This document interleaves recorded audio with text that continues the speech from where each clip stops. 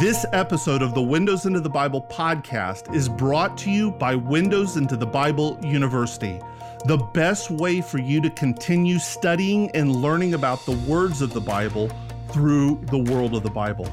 With affordable monthly and annual membership plans, in addition to some incredible free courses and materials, Windows into the Bible University is a resource like nothing that's out there. Courses are available online, on demand, with video and audio lessons, so there's no such thing as falling behind. You decide the pace you learn at, and we provide you with everything you need to study your Bible like never before. Some of our most popular courses include What is the Bible?, Windows into the Bible, The Theology of Jesus, and much more.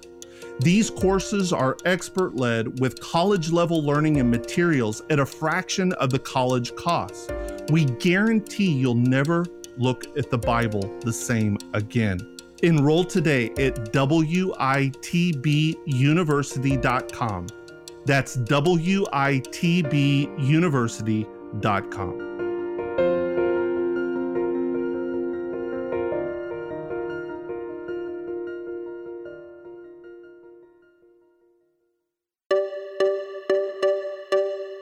You're listening to the Windows into the Bible podcast with Mark Turnage. Reading the Bible with understanding requires reading the words of the Bible within the world of the Bible. This podcast engages the spatial, historical, cultural, and spiritual world of the Bible to help transform how you read and understand the Bible.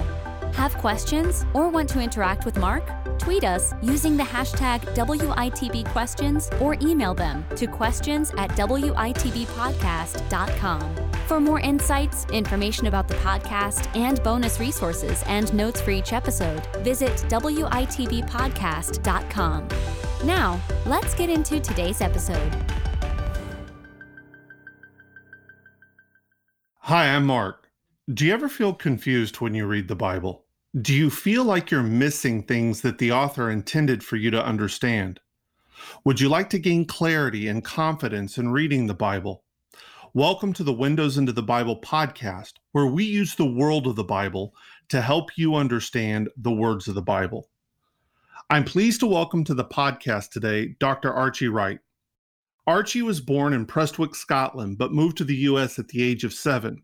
He grew up in Northeast Pennsylvania. He has 2 children, Isabella, age 12, and Zachary, age 10, and they reside in Norfolk, Virginia.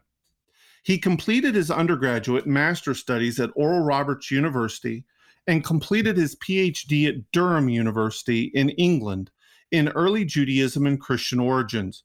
His dissertation was published by Morse Seebeck titled The Origin of Evil Spirits, which has been published as a revised edition by Fortress Press in 2015. He has also co-published a volume with Dr. Kevin Spahn titled Spirit and Scripture, Exploring a Pneumatic Hermeneutic with T&T Clark in 2012.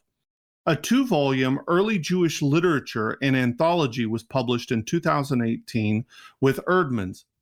He has just completed a monograph entitled Satan and the Problem of Evil from Jewish Scriptures through the Early Church Fathers, forthcoming with Fortress Press in 2021. In addition, he is co-editing a volume, The Spirit Says, Inspiration and Interpretation in Ancient Jewish and Christian Texts, forthcoming with De Gruyter in 2021. He serves as the general editor to the forthcoming series, The New Testament in its Second Temple Context, which will be published by Cascade over the next 8 to 10 years, with the introductory volume to appear in 2022. He serves as the executive director of the Catholic Biblical Association of America. He serves on the board of directors of the Enoch Seminar and serves on the editorial review board of the Journal of the Study of Pseudepigrapha. Archie, welcome to the podcast. Oh, Mark, thank you very much. It's an honor to be here. Looking forward to our conversation, and thank you for that introduction. Well, to say you're prolific would be a bit of an understatement, but why don't you introduce yourself a little bit to us, and beyond all the publishing and so forth, what got you interested in the study of ancient Judaism and Christian origins? Well, my guess is it probably started when I moved to Israel in the early 90s to work there in construction management. And, when you live in Israel for 3.5 years and you're in the midst of that culture and all the Bible setting and so forth, talking to people, talking to Jewish scholars there's just something got into my blood, I suppose. And I just wanted to learn more and more about, the early Jewish Second Temple period mainly is what interests me the most. And then how that helps us understand the New Testament and, of course, early Christianity as well. So that was the main thing. And then when I went to Oral Roberts, I met some people there that was their main focus was on Christian origins and early Jewish literature. So that just kind of, fanned the flame some more. And then it just got to be more and more of a desire to just deepen my understanding of how to read the New Testament in particular with a Jewish lens, through a Jewish lens that Jesus would have been looking at or looking through or part of, or the whole early church would have been part of. So I think it's really important to have that lens to look through in order to properly understand the teachings of Jesus, the kingdom of God, and also being in the land of Israel and understanding, all the geographical, archaeological issues that are going on there that play into the reading of the New Testament as well. So, okay. Well, from looking over, the list of publications that I read, and I know you've written and had more published than that, it seems like a lot of your work has focused on Satan, angelic figures, and as they say, the devil's in the details. So, I mean, but what's drawn you to this slice of study within the world of ancient Judaism, focusing on these angelic figures, Satan, the origin of evil, things like that? What's been the pull there for you? Well, the pull has been, I don't know, when I was at Oral Roberts, looking at the world around us and the problem of evil, why is there evil in the world, and how did it get here, and why doesn't God do something about it just to completely eliminate it? We know he has that ability, but that was the main draw that started me down this path. And I think the major influence became Lawrence Stuckenbrook at Durham. This was one of his major areas of study, as you know. And he just, we started a conversation back in 1999 via email, and just kind of back and forth. And he talked to me about, some of the issues that need to be dealt with and looked at and examined, researched. So he was the big draw. But, trying to sort out the problem of evil, and I think probably starting out with, with the one Enoch book that I did on the origin of evil spirits, that was the starting point, because that's, to be honest, at the time, it seemed like the easiest path versus trying to deal with the Satan figure right off the bat. But, so working with those pseudepigraphal texts, Enoch, Jubilees, and Testaments of the 12 Patriarchs and so forth, they got me kind of going towards or going through the evil spirits. And, they are so connected, mixed in with this whole heavenly being category of creatures in the created world. And I think from there, the next step forward, which people tried to tell me I shouldn't, but I did anyway, was trying to follow that same reception tradition for the Satan figure and where he emerged and where he is throughout the literature from the ancient Near East was my starting point in the latest book, and then through the Hebrew Bible, through the Second Temple period, through the New Testament, and then went into about the 3rd, 4th century of the early church fathers and stopped there because I didn't want to go, and I'll leave that part to someone else if they want to do it. But I think, trying to understand the heavenly realm and the variety of beings that inhabit that realm is one of the key issues in trying to understand the problem of evil and why we live in a world that's so full of evil. Okay, so let's kind of cut this in a couple of different ways. First of all, let's talk a little bit about the fact that when you move from the Hebrew Bible, and we're going to leave kind of the book of Daniel to the side for a moment, when we move from the Hebrew Bible, moving into the world of, early Judaism, ancient Judaism, towards the Hellenistic and Roman period, we begin to find this proliferation of angelic beings. And of course, Daniel fits within that milieu of this development. Right. What do you attribute this growth where from what we find in the Hebrew Bible, which is not nearly as developed, where, as we get these figures that have names and titles, and we see a lot more of them coming within ancient Judaism. What do you see as the cause of that movement?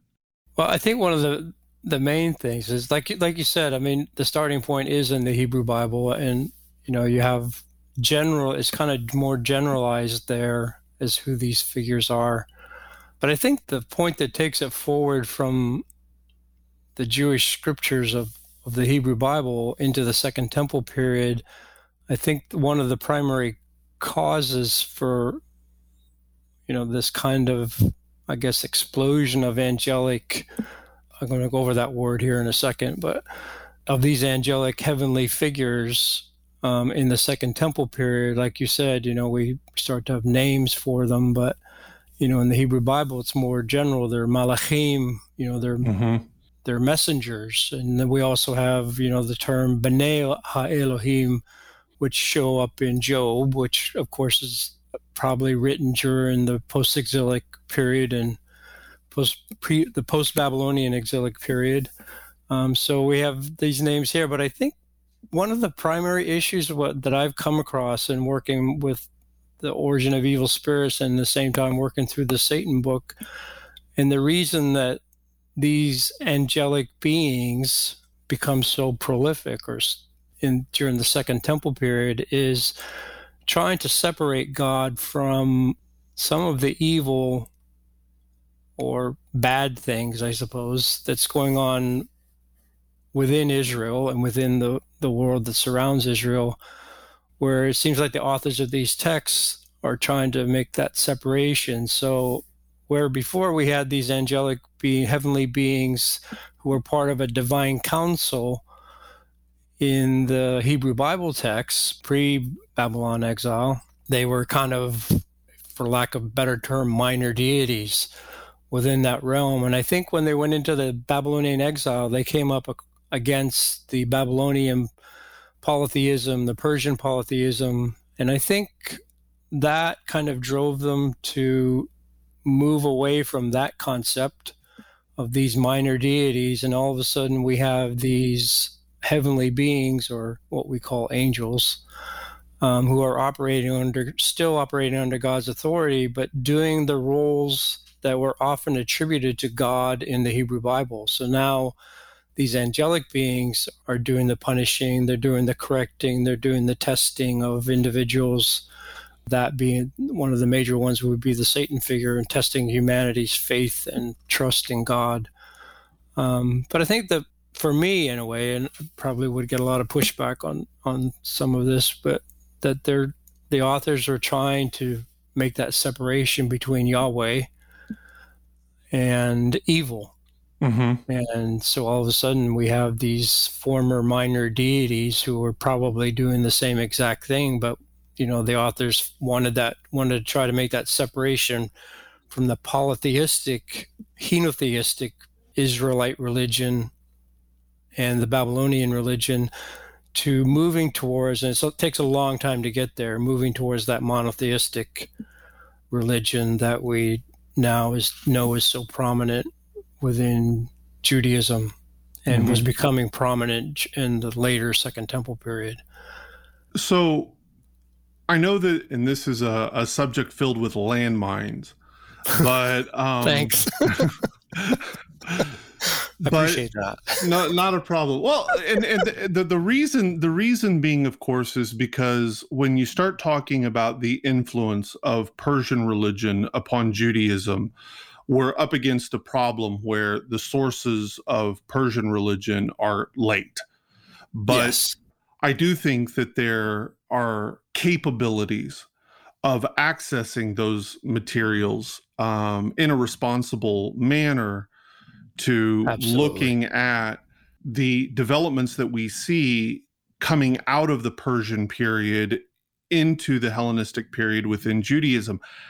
Do you see that kind of Persian Zoroastrian ideas are influencing some of these developments, or would you say it's more kind of something Babylonian, or just a general, we're trying to keep God good and therefore separate him from the possibility of evil?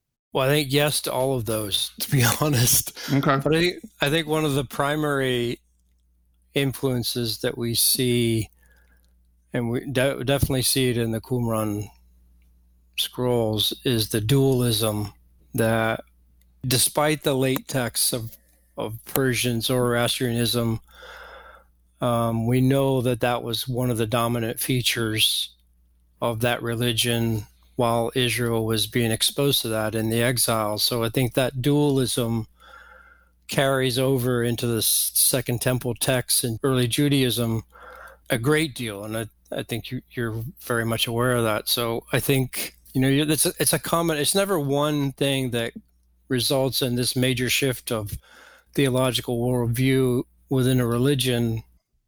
And I think it's a combination of the influence of Zoroastrian dualism, and the separation, the separation within the cosmos of the good and evil. You have this cosmic dualism, you have the anthropological dualism, and those two issues come into play a great deal in the Second Temple period. But at the same time, I think the authors, because of the influence of the Babylonian polytheism, I think we're seeing they're at the same time the influence of this dualism, but also at the same time they're trying to separate God, where God was responsible for everything in the Babylonian, the God of the Babylonians, anyway, let's put it that way, was responsible for everything in the world. Where you kind of see that going on in the Hebrew Bible too, although he was still using other heavenly beings to perform some tasks, but all of a sudden you get into the Second Temple period, and it seems like all the tasks that God was doing in the Hebrew Bible are now being performed, or he's sending these messengers or heavenly beings out to do the tasks that he normally would have done himself. So I think it's a combination of the three issues that you mentioned, turning away from henotheism towards monotheism, the Babylonian polytheism influence, but then also one of the major ones is the dualism that we see in the Persian religion of Zoroastrianism. Even though, like you said, the texts are late, but I think the evidence is there that influence, where it's lacking in the Hebrew Bible, put pre-exilic, when you get to the post-exilic period, then you see that dualism starting to creep into the text, whether it be cosmological or anthropological in that sense. Well, in a moment, I want to kind of drill down on, some of these angelic figures and talk a bit about the Satan figure. But before we do that, you mentioned several times this question of the origin of evil. And could you speak a little bit? Because as you know, within Judaism, you have different explanations for the origin of evil. And it's almost like you find two different streams of thought, right? That one is saying that evil is more originating within the human being. Mm-hmm. And then the other stream of thought is saying, no, it's more external Yeah. And it's a force that is working on humanity. Yeah. Can you talk a little bit about those two kind of different origins for evil and how that kind of plays out within the Second Temple period literature? Well, thanks for throwing that grenade at me. I appreciate that. Well, that's why we bring you on the podcast, Archie. Just, Anyway, yeah. Well, I think what you mentioned there, you have the external and the internal, and I think that's the influence of that is partly due to the dualism issue that we just mentioned. As you know, the external forces, so to speak, seem to have originated in 1 Enoch in the Book of Watchers, and the whole issue there concerning Genesis 6:2, which you're aware of, and I think probably most of your listeners are, where the sons of God, B'nai Elohim, who are angelic heavenly beings, came down to earth, rebelled, according to the 1 Enoch text, although that's not really there in the Genesis text. And they create these offspring who are called giants. And of course, humanity's crying out to God, going to the intermediaries. And that's one of the things that we see in the Second Temple period, that the angelic beings, particularly the archangels, become these intermediaries where humanity speaks through them to God, and God responds back through these archangels to perform what he wants to have done. So humanity's crying out for God to come and help them, and of course this is where the flood comes from, destroys the physical giants, but their spirits survive. So now the world is now inhabited. The world of Second Temple Judaism is now inhabited by these evil spirits that came out of these hybrid beings who were part heavenly being and part human. So they're kind of this hybrid mix. And because they were once in physical flesh, we think that that's why their spirits, these evil spirits, sought to possess human bodies that we see in the New Testament, and big part of Jesus's ministry was exorcising these demons, these evil spirits from the human host, so to speak. But then we have the other side of the coin that you mentioned, is human responsibility. So there's really two streams of thought that are running through Judaism, probably more than that, but the two main ones would be, like you said, the external force, and then we have the internal force. And there's kind of two substreams in that, where we have in the scrolls, we have the treatise of the two spirits, where we're told that God created in humans two spirits, one Yetzer Ra, one Yetzer Tov. So you have one that's influenced the good for the person to go towards God and the good of God and Torah. And then we have the influence of the Yetzer Ra, which is the inclination to do evil.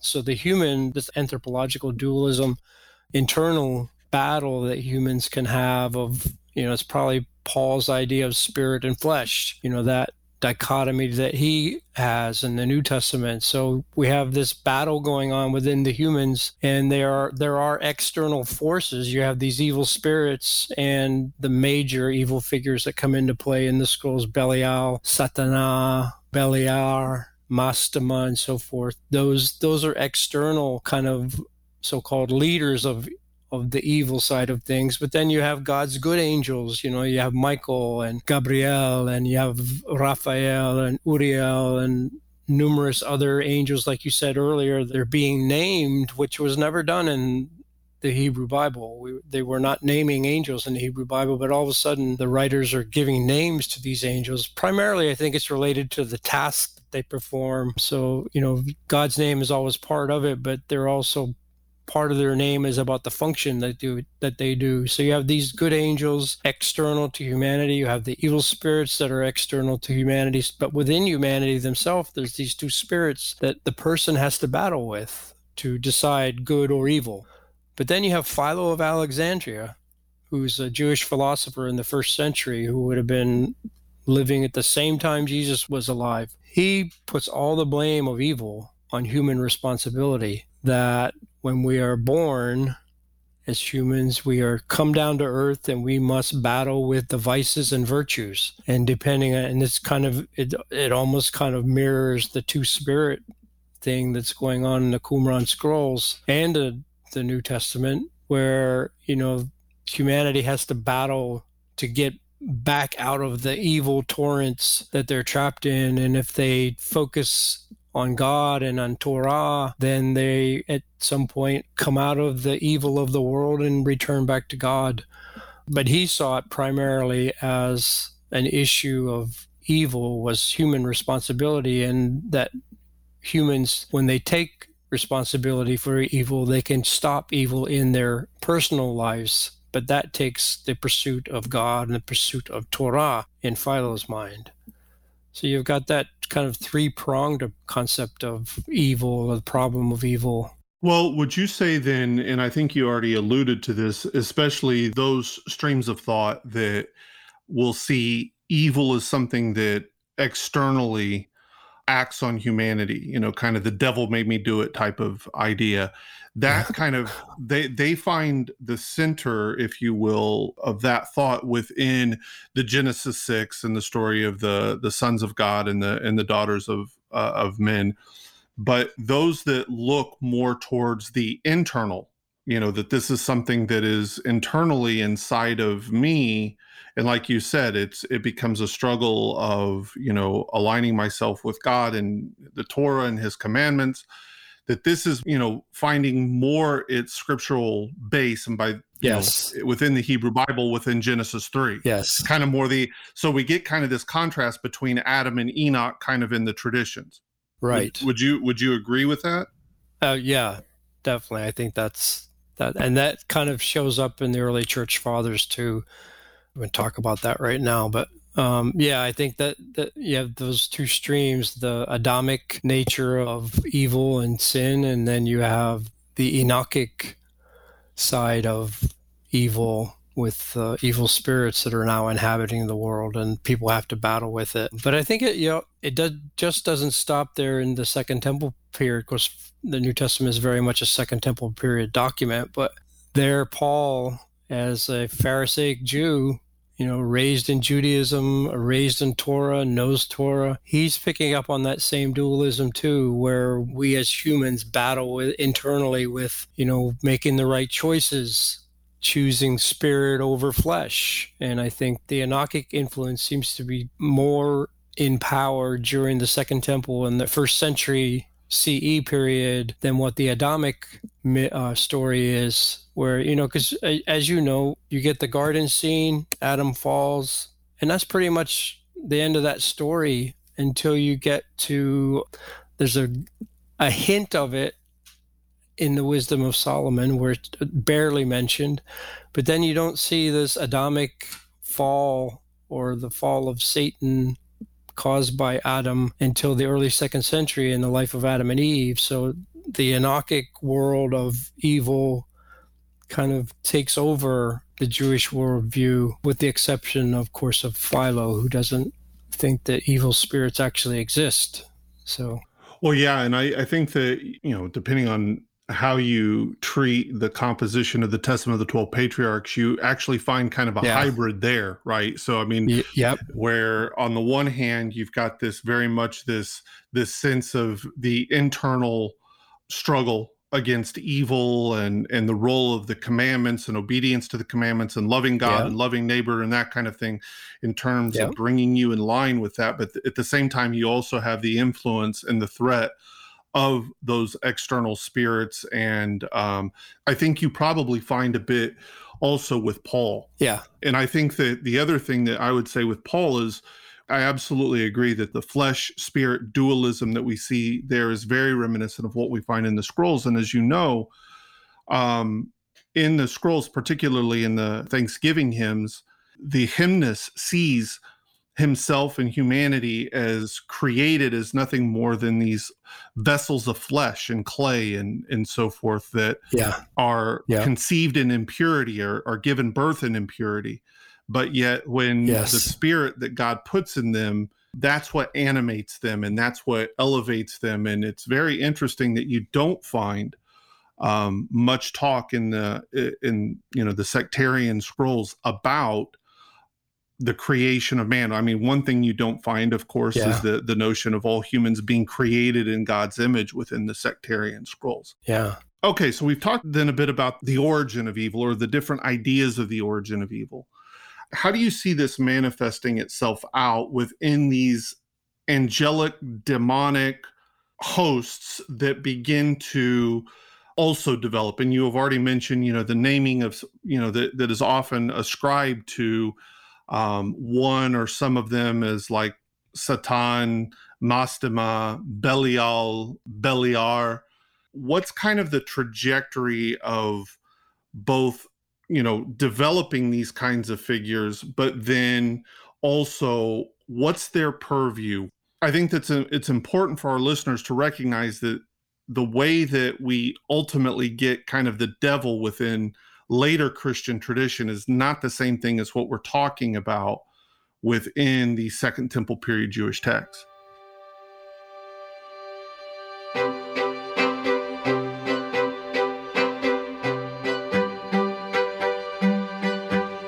If you're enjoying the Windows into the Bible podcast, I want to tell you quickly about another great and affordable resource that we offer to help deepen your study and understanding of the Bible. The Windows into the Bible Book Club and Bible Study is a virtual, on-demand book club and Bible study like no other. Each month, the Book Club and Bible Study reads a book chosen specifically to enhance your understanding of the world of the Bible. And that book is paired with a digital Bible study. It's all recorded and saved so that you can make progress no matter when you begin. For just $10 a month, every member of the Book Club and Bible Study receives a Bible study, notes, and videos delivered to your inbox 3 times a week, a members-only Facebook group for discussion and more resources, 2 live virtual discussions with the book club each month, led by that month's expert or author. All materials are available on demand so you can read and learn at your own pace. This is just the low-stress, no-fuss Bible study and book club that you've been looking for. It's designed to deepen your study and understanding of the Bible for just $10 a month. Go to witbuniversity.com to join today. That's witbuniversity.com. See you there. No, and that's absolutely correct. And that's something I try to show in the book that's coming out here for too long. But let's go back a little bit into the Hebrew Bible and talk a little bit about the development. Because, the Satan figure basically is pretty much absent from the Hebrew Bible. You have a few times where the name's mentioned, but it's not necessarily, certainly not the figure that we see in evangelical Christianity today. Definitely not the same figure, and then you also have to talk about the dating of the text, because, his primary appearance comes in the book of Job in chapters 1 and 2, where he goes out to test Job because God says, well, what about my servant Job? So he, goes off, and I think everybody knows that story.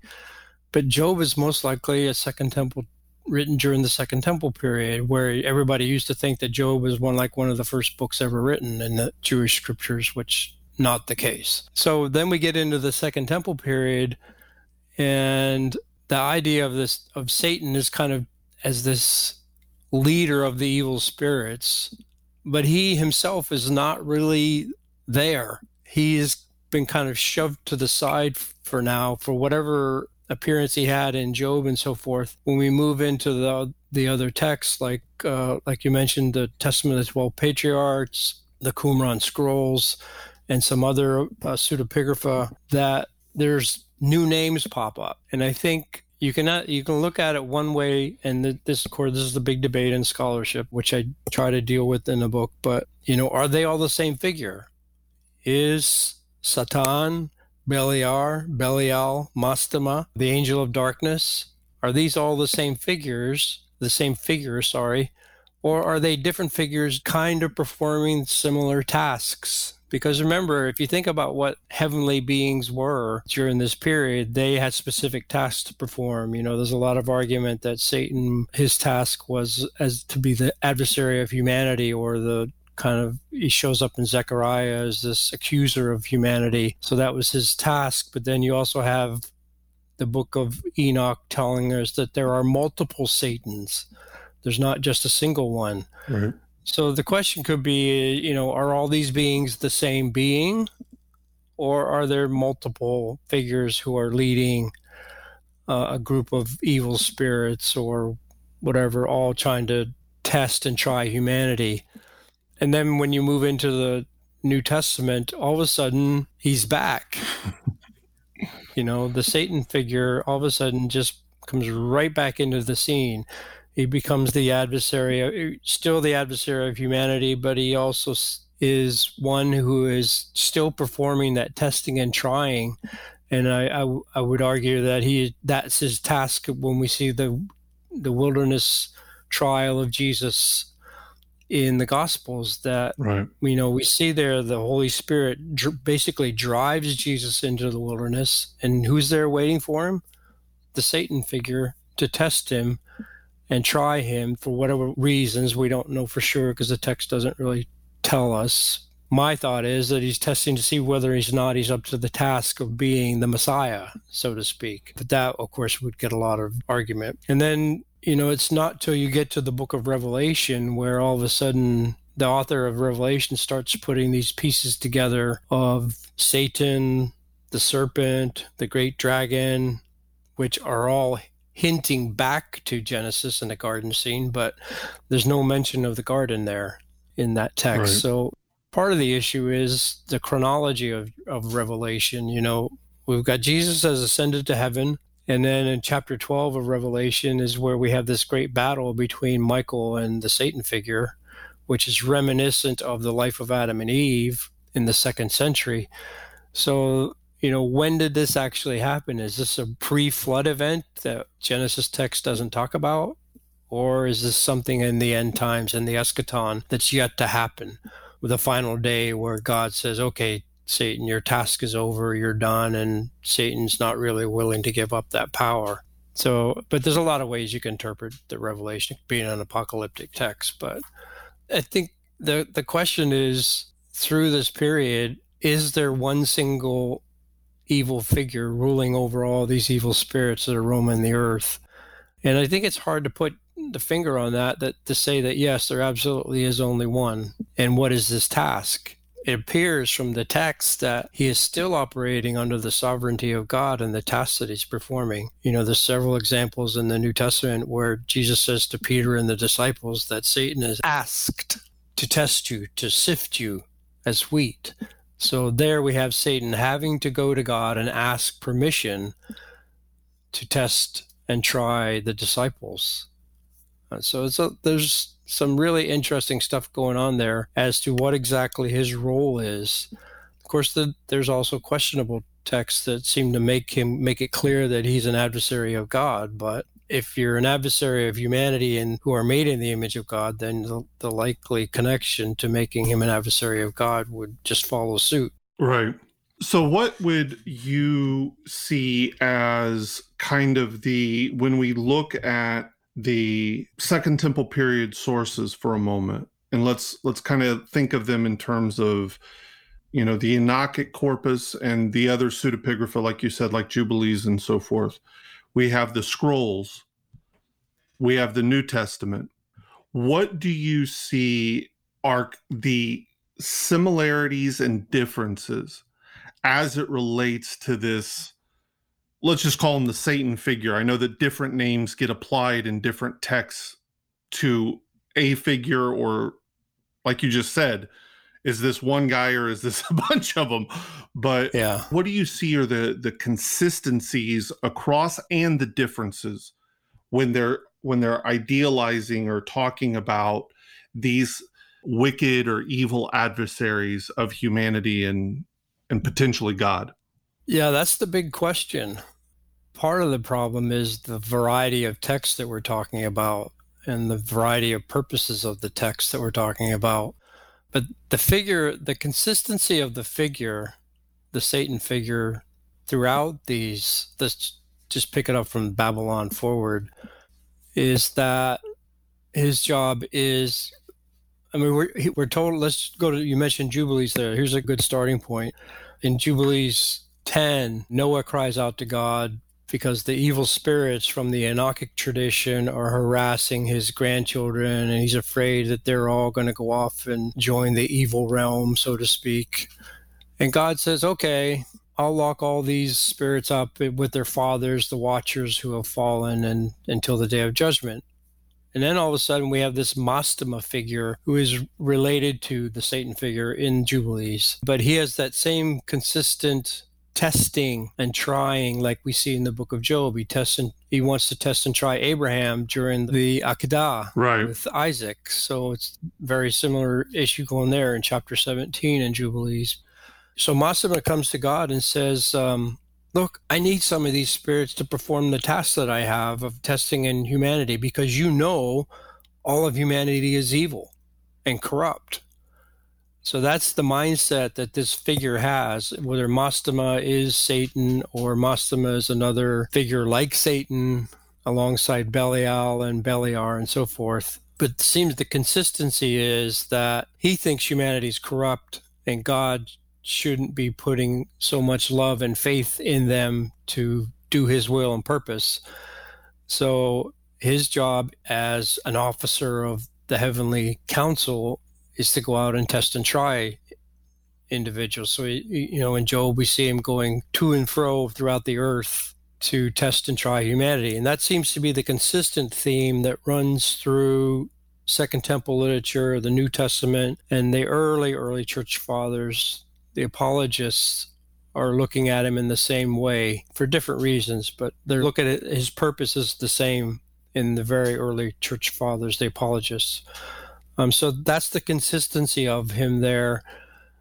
But then you also have some contrasting things where, there's some texts that talk about seems to be in, like some of the scrolls, when you get to Beliar in particular, they seem to hint more at that he is directly opposed to God, right, rather than being wanting to test humanity. So in there, it's kind of, you really have to work through that to get to that point, to see that he is opposed to God. But at the same time, it could be that he's just opposed to humanity who are in the image of God. So you get some contrast in the scrolls about this figure in relation to his job to test humanity or his direct opposition to God. But to be honest, the majority of the time, when we start from the post-Babylonian period, this figure, and you even see the figure in some of the pre-Babylonian Hebrew texts, that is his task is to test humanity.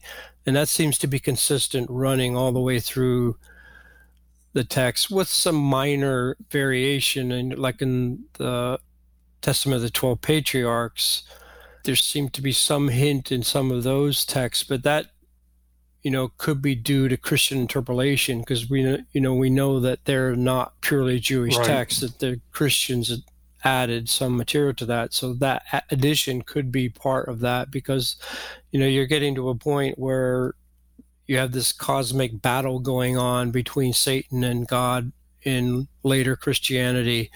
So some of that influence could be seen in some of those Testament texts, but it seems consistent across the board, in my mind anyway, with some variation, that he is out to trip humanity up. And in the Damascus document in chapter 16, we're told that if a person turns to Torah and turns to God, then Beliar, if that's another Satan figure or the Satan figure, must flee, and the person is left alone at that point.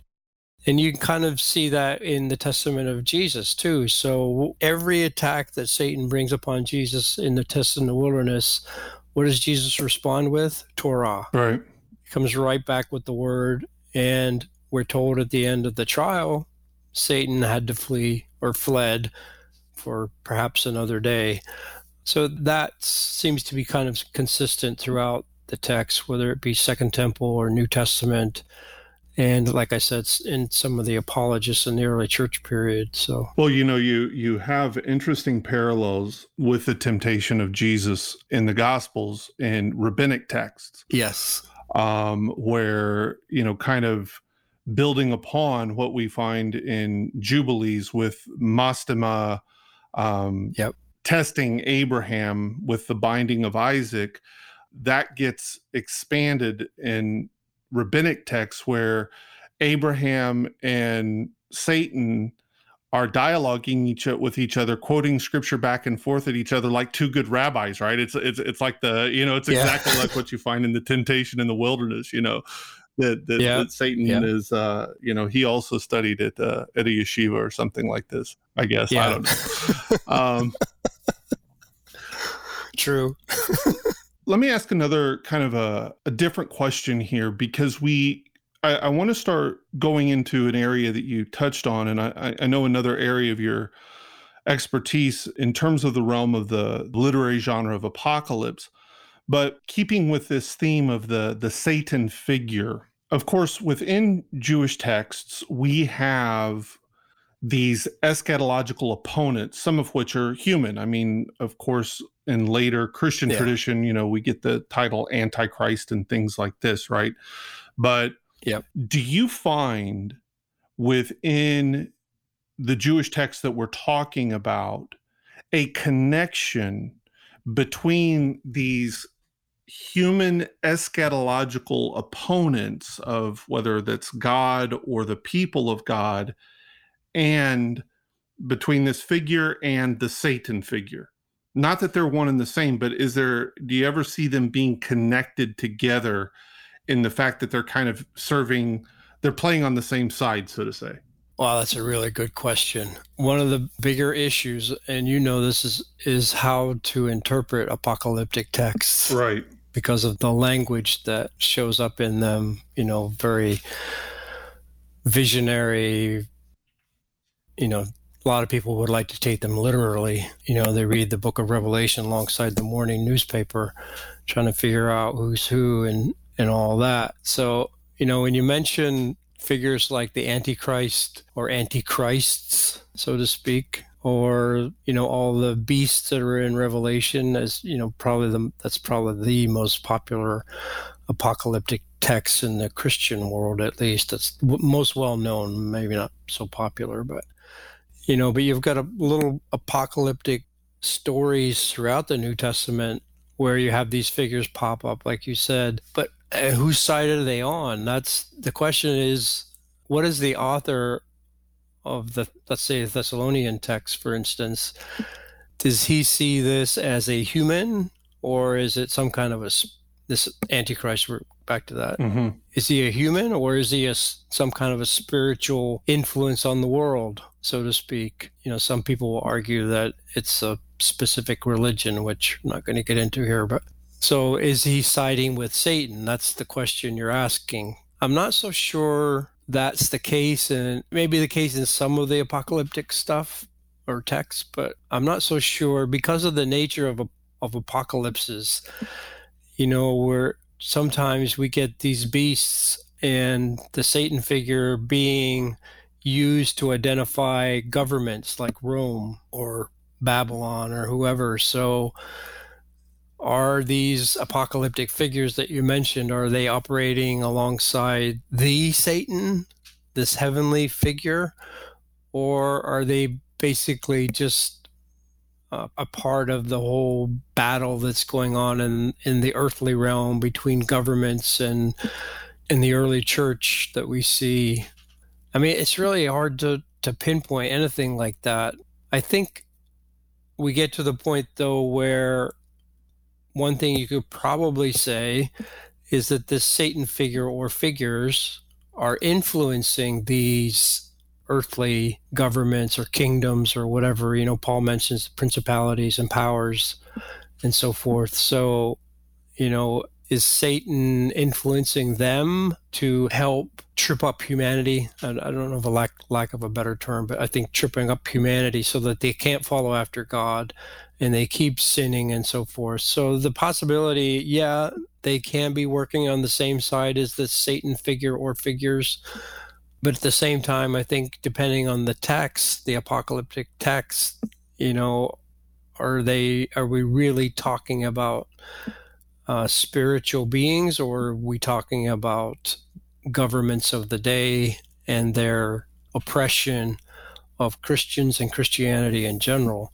It's hard to pinpoint the answer to that question, because it could be both. And that's the problem with apocalyptic texts, is you can't read them literally, but at the same time, there's enough influence in them, or enough evidence in them, that would point to a connection between these figures and the larger leader of the evil spirits or evil in the world figure, particularly when you get into later apocalypses, that might be the case. But it's a very difficult question. It'd probably do someone well to do a dissertation on it, but I don't know. Well, let's talk a little bit about you mentioning apocalypses and so forth, because obviously in our world that we're living in today, there's two main streams of reading apocalypses. You've already alluded to one where it's, you read the apocalypse with, in one hand and the newspaper in the other, and you're constantly trying to identify this as that. Right. There's also the other trend that tends towards almost a purely literary reading of an apocalypse, where everything is basically extrapolated into a literary realm. Yeah. And I'm curious to kind of get your thoughts on it. I think both, from my standpoint, at least in terms of reading Jewish apocalypses, I think both are incorrect. But I'm just curious what your thoughts would be in terms of how we should approach this genre, which also has variants in it, right? I mean, there's not just one style. There's few styles of apocalypses, but yeah. Let's just talk about like historical apocalypses. Okay, we'll leave the more speculative stuff, like the astronomical Book of Enoch, which if you ever have insomnia at night, just read that, and it's like a cure, right? But so let's talk about like kind of the historical apocalypses, like what we have in Daniel and Fourth Ezra, and I think probably you could argue the Book of Revelation would fit into that category.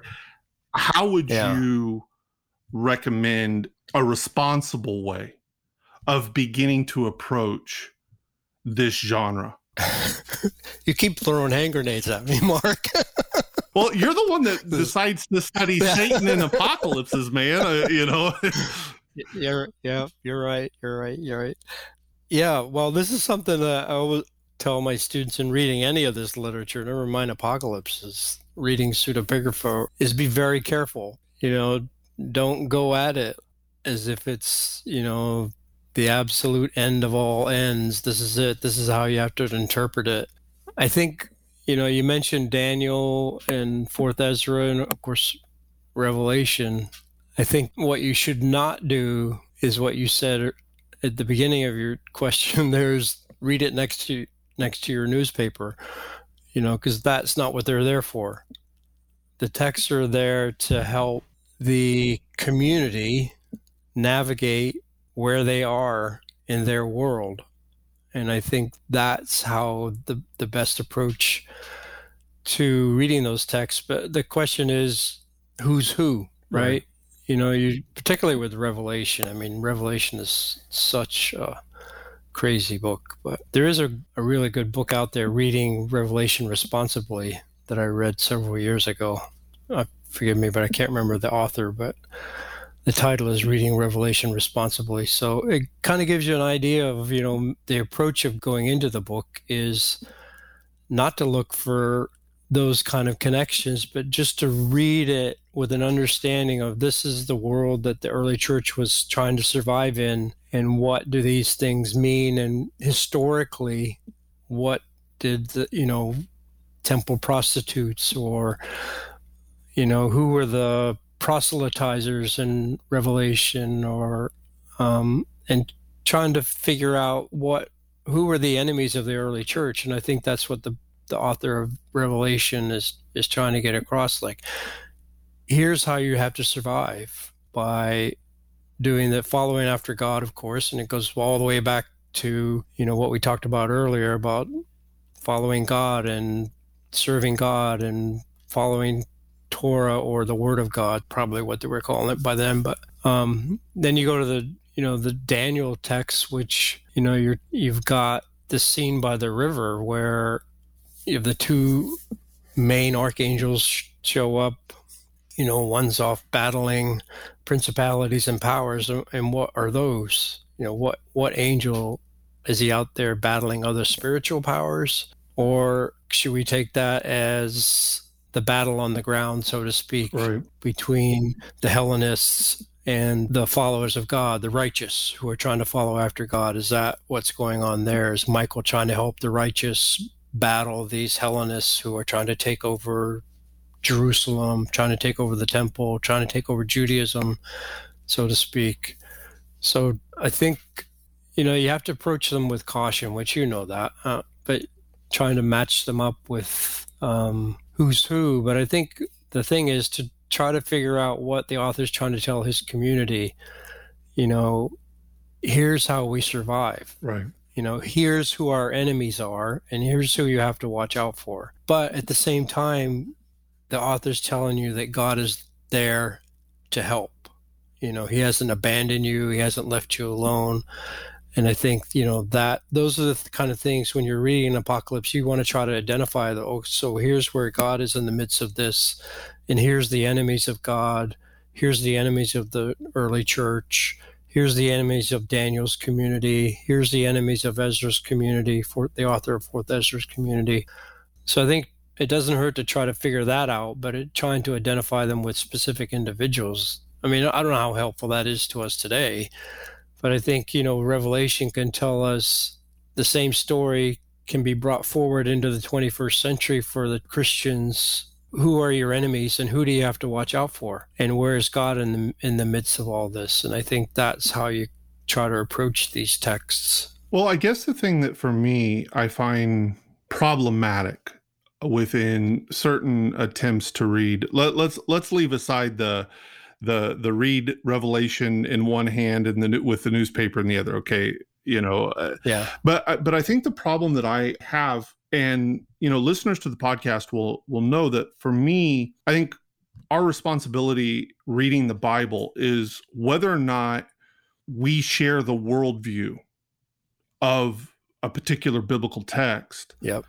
We have to be very careful not to let our worldview influence how we read it. Now, I mean, that's incredibly hard, and it's not, we can never do it entirely. But one of the things that bothers me as I look at, some current trends in terms of scholarship in Revelation, part of what we find with historical apocalypses, the development of the genre, is that these people see that the world is kind of going to hell in a handbasket. Yeah.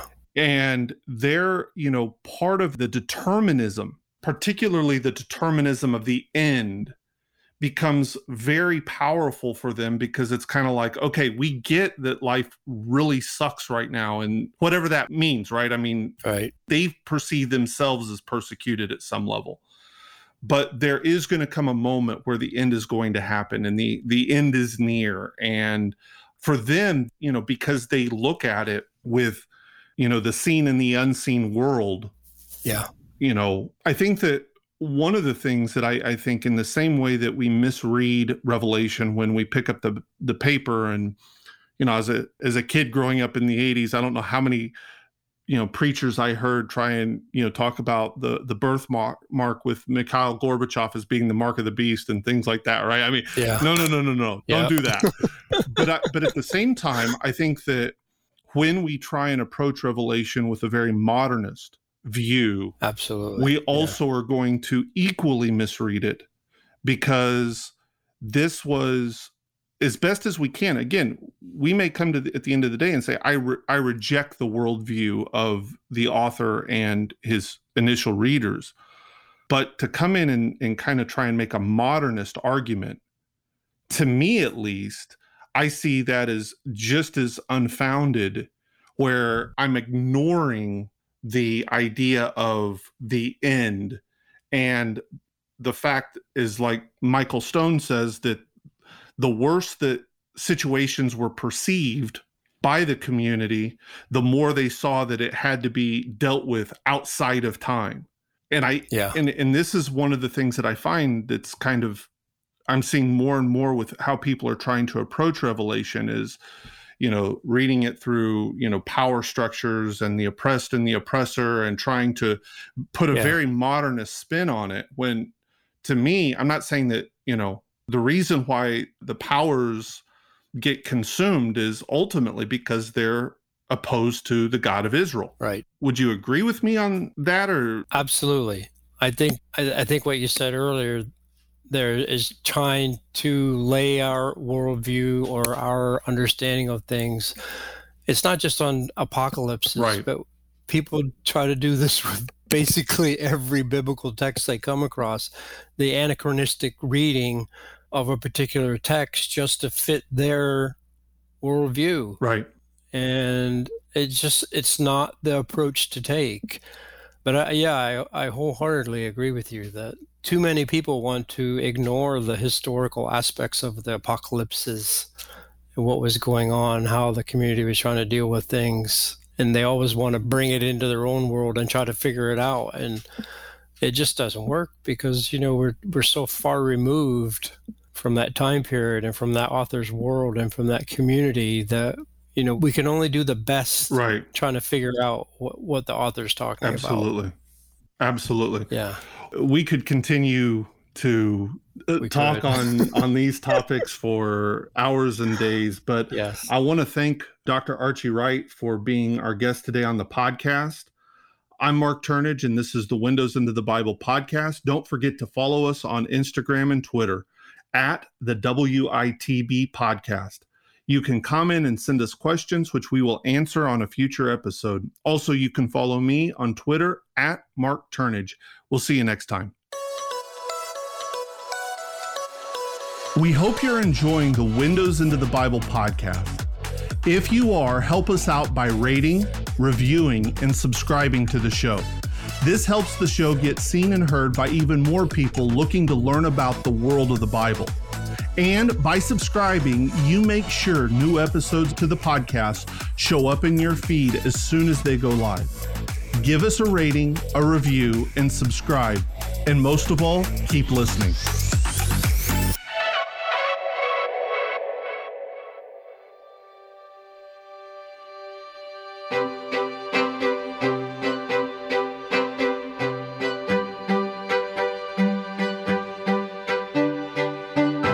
Hey, it's Mark.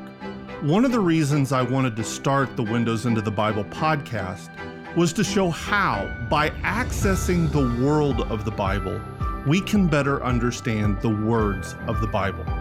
This philosophy has been at the core of my entire career because I know from firsthand experience how knowing the world of the Bible completely transforms your understanding and study of the Bible.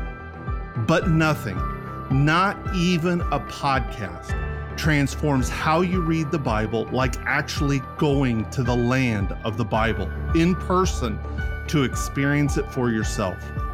Offering the finest on-site, expert-led trips and experiences to the world of the Bible, Biblical Expeditions has taken thousands of Bible readers and travelers from around the world to the lands of the Bible with trips to Israel, Turkey, Greece, Jordan, Italy, and Egypt. If you are a church leader and are interested in organizing a trip for your church or interested in joining a group to the lands of the Bible, reach out and the Biblical Expeditions team can make that happen. Go to biblical-expeditions.com to learn more about Biblical Expeditions and upcoming trips, and learn how you can finally transform your study of the Bible by actually going to the land of the Bible on a life-changing trip.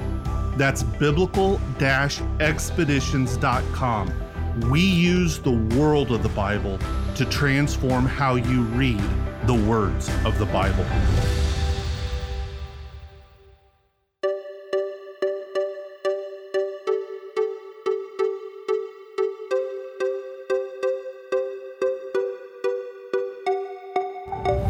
You've been listening to the Windows into the Bible podcast with Mark Turnage. If you have questions related to this episode, tweet them to us using the hashtag WITBquestions or email them to questions@witbpodcast.com. You can also find resources related to this and other episodes at WITBpodcast.com. Thanks for listening.